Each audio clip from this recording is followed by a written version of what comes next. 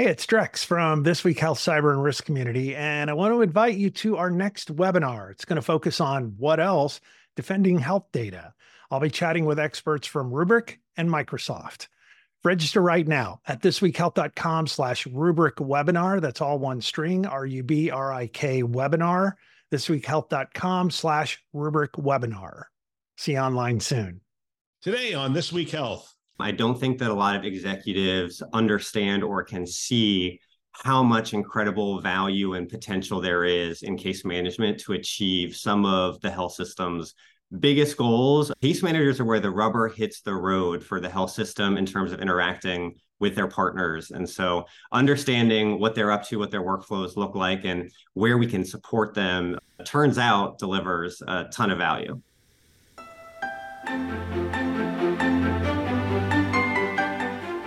Welcome to Newsday, a This Week Health newsroom show. My name is Bill Russell. I'm a former CIO for a 16-hospital system and creator of This Week Health, a set of channels dedicated to keeping health IT staff current and engaged. For 5 years, we've been making podcasts that amplify great thinking to propel healthcare forward. Special thanks to our Newsday show partners, Cedars-Sinai Accelerator, ClearSense, CrowdStrike, Digital Scientist, Optimum, Pure Storage, SureTest, Tausight, and VMware, for investing in our mission to develop the next generation of health leaders. Now, on to our show. All right, it's Newsday, and today we are joined by Russell Graney, CEO for Aiden and one of the Cedars-Sinai Accelerator companies. Russell, thank you, and welcome to the show. Thanks so much, Bill, for having me. It's a pleasure to be here. I'm looking forward to the conversation. We got some great stories to talk about. We're going to talk about U.S. healthcare spin. We're going to talk about some of the things that Judy was quoted from her blog, actually. So it's a pretty interesting story. We're going to talk about remote work. We'll talk about digital health and cloud and whatnot. But before we get there, this is the first time you're on the show. I'd like to hear a little bit about Aiden and what's the problem you're solving for healthcare?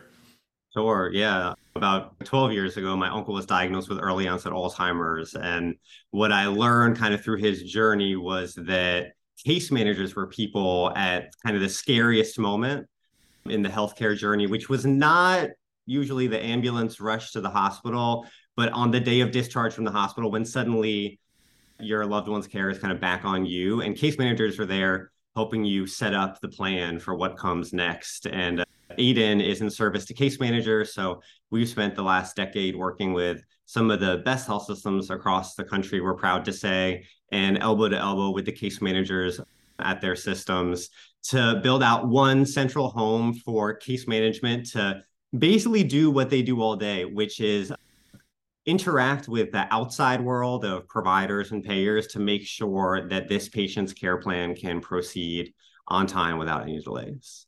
Yeah, UCLA, Ohio State, Penn Medicine, St. Luke's Health out of Idaho. It's definitely some good. What's the biggest challenge that case managers face? Mm-hmm. There's so many, but I think fundamentally the biggest challenge is that I don't think that a lot of executives understand or can see how much incredible value and potential there is in case management to achieve some of the health system's biggest goals, from the financial around just pure capacity and length of stay and how much opportunity there is there, all the way to kind of your broadest population health strategy, the way you're engaging with your community. Case managers are where the rubber hits the road for the health system in terms of interacting with their partners. And so understanding what they're up to, what their workflows look like, and where we can support them, turns out delivers a ton of value. Oh, that's fantastic. We have a lot of different stories to talk about. We are not going to do a story on ChatGPT. It's so cliche at this point to do it, but I have to talk about it because Google came out with Bard yesterday. And so the big news, and actually Google's stock is down 6% today because Bard gave a whole bunch of bad answers on the, I'm serious, that's exactly what it said. Of course. Because these models have to be trained and they have to be used in the real world in order to get better. And gosh, I mean, this stuff is so high on the hype cycle right now. It's really kind of unbelievable. Why do you think it is so high on the hype cycle? Because it's exciting. It's like, it's a brand new thing. And I mean, have you used it yet? I have a bunch. It's pretty compelling. I don't know what your experience was, but I was working on a proposal with a physician that I work with. We threw in some ideas, asked to, hey, spit out the one pager. It was pretty good. I mean, certainly depends on what you're putting in, but I don't know. My takeaway from ChatGPT versus Google, kind of one insight that I do think is interesting is I was recently reading that ChatGPT is actually not even on their newest AI model. It was actually an old model that they just put this together and got it to market. So I think it is exciting to think that, hey, if Google's putting out whatever they're putting out on their newest model, maybe these guys are really ahead of the game and do have something exciting coming. Yeah, I think one of the things that's interesting to me is how much code it has consumed. Now, it's written on code, but it's consumed code. And so I do some coding from time to time. I dropped some code in and said, hey, can you correct this? It corrected it, and it corrected it. Like I just took the code, put it back over. I had somebody over at my house last night. I told him that story. He said, oh, no, it's better than that. He goes, I had this code written in a different language. And I said, hey, can you turn this into C# code? And it did. And he said, no, could you rename the variable something else based on this? And it renamed the variables. Gave him the code back. He's just like, he goes, and I think that's the thing that's why it's so high on the hype cycle, because we're looking at it going, oh my gosh, this is like all those movies we watched growing up as a kid where you're like interacting with it saying, oh, no, that's not quite right. Give me this. And the computer's actually giving you back things that are useful. Yeah. No, I think it's going to be a game changer. And I think like anybody in technology should be thinking about how does this play a role in your company in the next 5 to 10 years? Because otherwise, I think you'll be behind. Well, cool. So Healthcare IT News, Digital Health 2023, Cloud, Human-Centered Design, and Getting Back to Basics. So Marcus Perez, President, Altera Digital Health, offers some intriguing predictions for the year ahead. I'm curious, you picked this story. What really jumped out from this? It's more of an interview, but what jumped out from this story to you? Yeah, I mean, the headline of it that I think Perez points to is that I think it was 63% of physicians report being burnt out. And just what a massive challenge that is to us. I think that number is probably true across the clinical providers in a lot of different care settings. I know that nursing and case management are also similarly challenged. So that's the headline. And I think they go on to discuss in the article a little bit about the role of technology in perhaps creating that burnout, which is obviously not the goal. And I think kind of a classic discussion and conversation in healthcare is to why aren't we building the right things? Why are we so far behind in bringing technology in meaningful ways to the people who need it most? So I don't know. He talks about we just need instinctive, easy to use technology. And I think the question that it raised to me was like, well, why haven't we been able to do that yet? Well, it's when I came into healthcare, I had those same questions because you come in from other industries, finance, manufacturing, other industries. You look at it and you go, well, look, how hard can it be? And you've been in it for a while. I think one of the things that really shocked me was I asked for an application inventory and we ended up with, 800 applications, like 1,400 instances of 800 applications. And I had to step back and think about that. I'm like, oh my, just the complexity of that in and of itself. And now all of a sudden it's like, okay, you still have that complexity on the back end. That legacy is still there. And we've reduced that somewhat. We've been focused on that. But now people are saying, hey, give us a digital experience that feels like Amazon or Google or easy to make an appointment. And I'm sitting there going, on top of that legacy, that's hard to do. Absolutely. Honestly, I think that there is a path forward. I think that we've gotten to the point of 800 applications because there is an idea that every part of healthcare is so specific and requires a specialized solution. And I think that that's the wrong instincts to have. I think that it might be true, but just the goal and kind of the attitude to come from when it comes to building technology and software solutions generally, I think is about let's find whatever is common. That's our first job. And I think the more you look at it, Keith, at least in the small world that we live in, we see case management team, they probably are working with 5 to 10 different vendors themselves, just that one department. And if you look deeper, it's a lot of the same thing happening in just different ways. And so I don't know, I always look at the jobs to be done kind of category. I'm not sure, or the model. And I think that's a good one to bring into every kind of healthcare conversation, especially when you're talking technology, is to really figure out, okay, do we need help sending faxes, or do we need help finding reservations faster? How big can our ask be, and what really is the job that needs to get done holistically? And I think challenging your technology partners to help you on those jobs is a place in a way that kind of gets us closer to really being in service to what the clinician's need is. Yeah, and I think the other thing I'm always looking for is where they insert a human being where a computer should do it, where they go, oh, no, there's no bridge between here and here. Therefore, we're going to use the patient to be interoperability. The patient's going to take the stuff from here to here, and you go, no, we've got to be able to fix that. Oh, and we do it with the clinicians, and I think that's what leads to burnout. They're like, seriously, I have to remember all these things and type all these things in, and the note has gotten so long. You can't possibly expect me to read all this stuff. This is where technology should really shine, and instead we're not completing the workflow. And I like this idea of human-centered design and really going back and spending time with them to look at it and go, oh no, we can smooth this out even more and even more as we move forward. I think the other thing is we're seeing a lot more platforms. People have said, all right, so the EHR is a platform, ERP is going to be a platform, the service desk is going to be a platform, some sort of data platform or analytics platform. These are becoming, we're allowing less and less variability when people come in and go, no, we're going to use a different analytics platform. It's like, no, we need to we need to get to platforms so that when people ask us to be nimble on top and create these experiences for navigators or others, we can do it because it's API enabled. It's on top of platforms. It's modern architecture. Yeah, I love, and platform thinking is fundamentally about what's the same about this. How do we make some common spaces to fit a lot of different work so that we can see it all in one place? I think that's a good path forward. If you haven't heard yet, we're doing webinars a little differently this year. We got your feedback.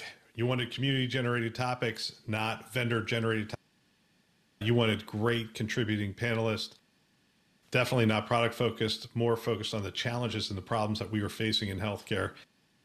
We are only making these available live, so we are making them more dynamic in nature, and we're doing them on a fairly consistent time. March 9th is going to be the webinar, and we're going to continue our leadership series. We're going to be talking about the changing nature of work. And a lot of things have changed. The pandemic drove us to work out of our homes. What does that mean? What does it look like? How are we making decisions? Are we making data-driven decisions on that? How are we maintaining culture? How are we hiring? Are we hiring differently? Not only that, not only focusing on IT and the roles there and the challenges there, but also on the challenges that our health systems are facing, the changing nature of work as we move into working at hospital at home and some of these other care venues. What does that look like? Addressing the staffing challenges in the clinical side as well as the administrative side. We are looking forward to having that conversation. Love to have you join us March 9th. You can sign up on our website, thisweekhealth.com, top right-hand corner. The cool thing about that is you can put your question right in there. And I give those questions to the panelists ahead of time, and we make sure we integrate that into the discussion. So sign up today. Hope to see you there. Becker's wrote a story, U.S. spends most on healthcare but has worse outcomes. 6 report findings. The U.S. has the lowest life expectancy at 77 years compared to 80 years. The U.S. has the highest rates of avoidable deaths from causes such as diabetes, hypertensive disease, and certain cancers. The U.S. has the highest COVID-19 death rate among high-income countries at 3,000 deaths in every 1 million cases. Our physical assault, which includes gun violence, is 7 times higher in the U.S. than in other high-income countries. U.S. infant and maternal deaths are more than triple the rate of most other high-income countries. As you sort of read through that, I mean, especially in an election year, we'll hear this pretty often, these stats thrown out there. Besides commiserating on these stats or even questioning these stats, is there a path forward? I mean, I hope so. We all hope so. There is a path forward because here we are. I don't know. I think that the endemic nature of these statistics does point to things bigger than just COVID and bigger than just like the politics of the moment. And I don't know. I think that if you look at just the headline, we're spending the most and getting the least output. And that for me points to just it's an inefficient marketplace. So while I think that in our popular imagination, we think of healthcare as a kind of thriving part of the capitalist part of what we do, and a lot of people want to protect that. I don't know that it really is that. And when you look at kind of the way that decisions are made and the size of health systems and the way things work, like I think that there's a lot of inefficiency in the marketplace and a lot of what's more looks like a kind of a command economy, a control economy. And I think there is opportunity inevitably with so much of the internet and digital solutions that enables people to find more information on their own, kind of breaks that down, makes things more consumer friendly. But I do think that, yeah, it's a big challenge for the healthcare ecosystem as a whole. Yeah, I could really nerd out on this. Just it's economics and it's healthcare and it's technology. I think technology gives us some transparency into some of this stuff that we didn't have previously. From an economic standpoint, the challenge with healthcare is the elasticity of demand. When you when you have an acute situation, they could literally charge you anything, and you're going to want to pay it, right? So you can't allow that. So you have to put some controls around that, and then you have the if you don't have the ability to essentially incent innovation and those kinds of things. So one of the things that happens in some of these other countries where they have essentially said, look, we're going to focus on wellness. And we all know that's the path forward. We want everyone to be well. But the challenge with that, there's a lot of challenges with that. One is people like to go to McDonald's and Burger King. And if you really wanted a healthy society, what you would do is you would turn all those buildings into something else, because you can't keep eating McDonald's and Burger King and expect people to be healthy. And so when we talk about obesity rates in the United States, all you have to do is walk through a grocery store and see the incentives, or I mean, the temptations there are huge. The portions we give in the United States are bigger. I mean, there's cultural things that just exist that you have to address from that perspective.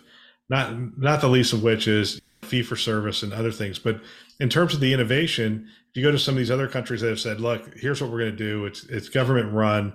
In order to essentially qualify for the insurance or be covered or those kinds of things, you have to do these things. All that's well and good. The problem is they cap the rates that they're paying their physicians. They cap the rates they're paying their nurses. They cap the rates on all that stuff. And then all of a sudden, there's no incentive. We have the same problem in the United States, though, too. We're running out of clinicians. There's no incentive to come up with innovations around new equipment and that kind of stuff. So this is not the reason this hasn't been solved is it's not an easy problem to solve. It's cultural, it's economic, it's technology, there's just so many aspects of it. And then it's political. Right. If you lean one way or another, you're looking at it, and the politics of it have created almost a situation where we can't even talk about some of these things, which I don't know. That's true. I do think there's room on the margin, though, and that true that any major change requires policy in Congress and much bigger conversations, but on the margin, and even just looking at what we're focused on is really a lot of healthcare services are really found on behalf of patients. A lot of high spend healthcare needs actually coming out of a hospital stay, going into a rehab or getting home healthcare. A lot of these purchases, case managers are the ones kind of managing through. And so there is an opportunity to kind of at the margin, make sure that all of those decisions that patients are making are moving them towards the high quality partners, ensuring that those high quality partners are getting rewarded with more referrals for having good outcomes. And there's a lot at the local level within the existing payment programs that exist to just optimize like where people are going and what the incentives look like. So that's a big part of my mission, and why I love what we do is that I do think it's healthcare and economic and technology all together. Yep. And I love that. And I think that's what we are doing is we're looking at each one of the various practices within healthcare and all the different things that happen. And you call it innovation at the margin. And we're seeing it in imaging, we're seeing it in lab, we're seeing a lot of different innovations along the way. But there's things that can only be done through policy, right? So when Biden gives his State of the Union, which he did last night, that'll tell people when we are recording this, he talks about the cost of drugs, and the cost of drugs, and especially some of these designer drugs and other things they're so high that something has to be done about just the cost of those drugs. Otherwise, and that can only be done likely at a government level, but maybe there's an innovation path through that as well. I'm not sure. Let's talk work from home. I assume your company works from home. We do. Yeah, we had an office downtown. We're based here in New York, but midway through the pandemic said, let's go for it, guys. So there was a Wall Street Journal article said one company's trick to getting back 95,000 hours is canceling meetings. Do you find that meetings just naturally grow? Like they just keep popping up? I mean, is one of the jobs as a CEO to look at this and say, hey, do we need to have this many meetings? I think I'm lucky to have a culture of people who ask that question themselves, and we focus on being doers here. We're a pretty small team, and we all like to be engaged in getting the work done with our hands on it. So I'll say that I hear the chorus primarily in response to a meeting that I have requested. I'm usually the problem, Bill. But usually that's about creating that culture and reinforcing it. So if I'm looking for time from the team, it's not going to be about something operational or something kind of for the week. We're probably connecting about how are we doing on our self-management principles and making sure that people are empowered to move on without needing consensus from everybody, but still getting input from the right domain experts. Those kinds of lessons are kind of where I'm trying to bring the team together these days. Yeah, I mean, I was so proud this week. One of my staff members sent me a note saying, hey, I just attended these two meetings. Is there any way we could absorb these two meetings into one meeting? And I'm like, and I was proud because I'm sitting there going, no, that's great, because that's the culture you're talking about. The other thing we implemented over here is no meeting Monday or Friday.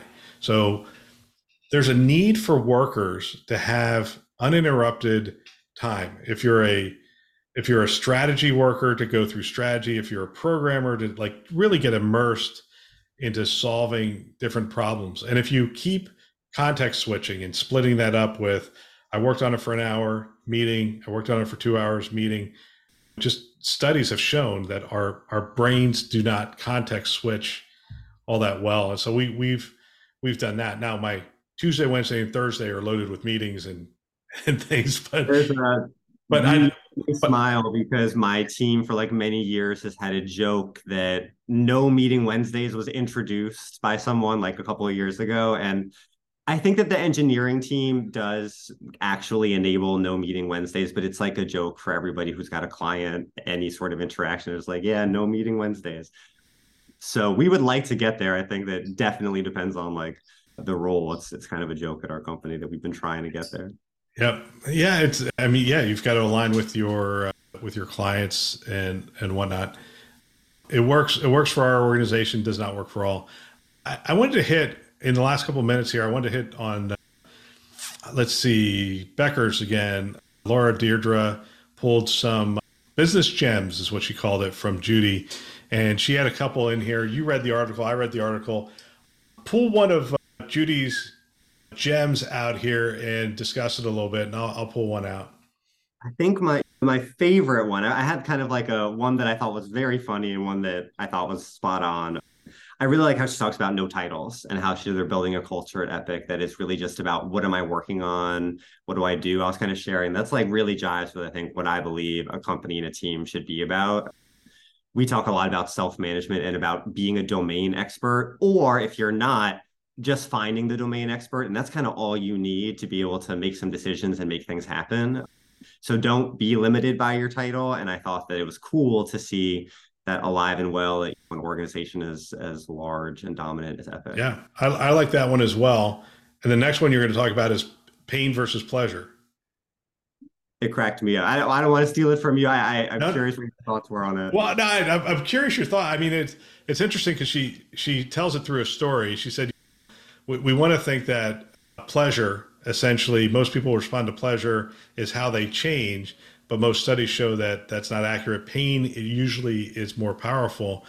And then she tells the story of where Carl, it's so funny because you just say Judy, Carl, everyone knows who you're talking about in the industry, but Carl's the president of Epic, and he needed a CIO to move faster on an Epic implementation. And after multiple attempts at persuading him, Carl finally suggested the CIO get his resume in order. She wrote, that worked. Pain worked. There's a couple things about that jump out at me. One is, I think the studies I think are true that pain works. We've got to be careful of how we think about that because we want clinicians to change. We don't want to make their lives painful in order to get them to adopt technology and those kind of things. I would assume that's a bad approach. The only other thing that sort of jumped out at me is Epic is the vendor, and Carl said to the CIO, who is the client, "Get your resume together." To me, that's a pretty interesting story. I don't know if you can comment on that, but to me, I'm like, that's maybe a little bit too much power in the partner's hands rather than the client's hands. Yeah, no, I found it curious that there was such an openness to share that story. Like the openness in and of itself was interesting. But yeah, I mean, that's no surprise. And I think that you gotta, in a lot of ways, being a good partner to your client is being bold and saying, hey, this is kind of like the red line for us to be able to move forward and work together. So I understand those moments, but that's a big one. The thing that made me chuckle was just like this whole idea of kind of, building behavior change around pain. And remembering earlier, we were talking about the first article where 63% of physicians are burnt out and attributing it to their EMR. And it's like, we probably need to find some pleasure to stick into those UX loops. This might be a bigger problem here. We need to find some ways in. But both are certainly powerful. I think we do learn from the world of consumer that actually pleasure and I don't think like in the smallest version of the word, when that little dopamine hit that is Instagram is pretty powerful for people. And I think trying to figure out how to unleash that in the context of things like clinical and administrative care are possible. Yeah, absolutely. Russell, I want to thank you for coming on the show. If people want more information about your company, it's actually Myaidin, MYAIDIN.com. They can get more information. Thanks again. It was great to catch up with you. My pleasure. Thanks so much for having me. Take care. And that is the news. If I were a CIO today, I would have every one of my team members listening to a show just like this one and trying to have conversations with them after the show about what they've learned and what we can apply at our health system. If you want to support This Week Health, one of the ways you can do that is tell someone about our channels. We have two channels, This Week Health Conference and This Week Health Newsroom. Check them out today. You can find them wherever you listen to podcasts. And we are just about everywhere. You can find us on YouTube, Apple, Google, Overcast. You get the picture.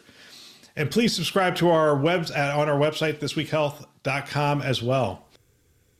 We want to thank our Newsday partners, Cedars-Sinai Accelerator, ClearSense, CrowdStrike, Digital Scientist, Optimum, Pure Storage, SureTest, Tausight, and VMware, who invested in our mission to develop the next generation of health leaders. Thanks for listening. That's all for now.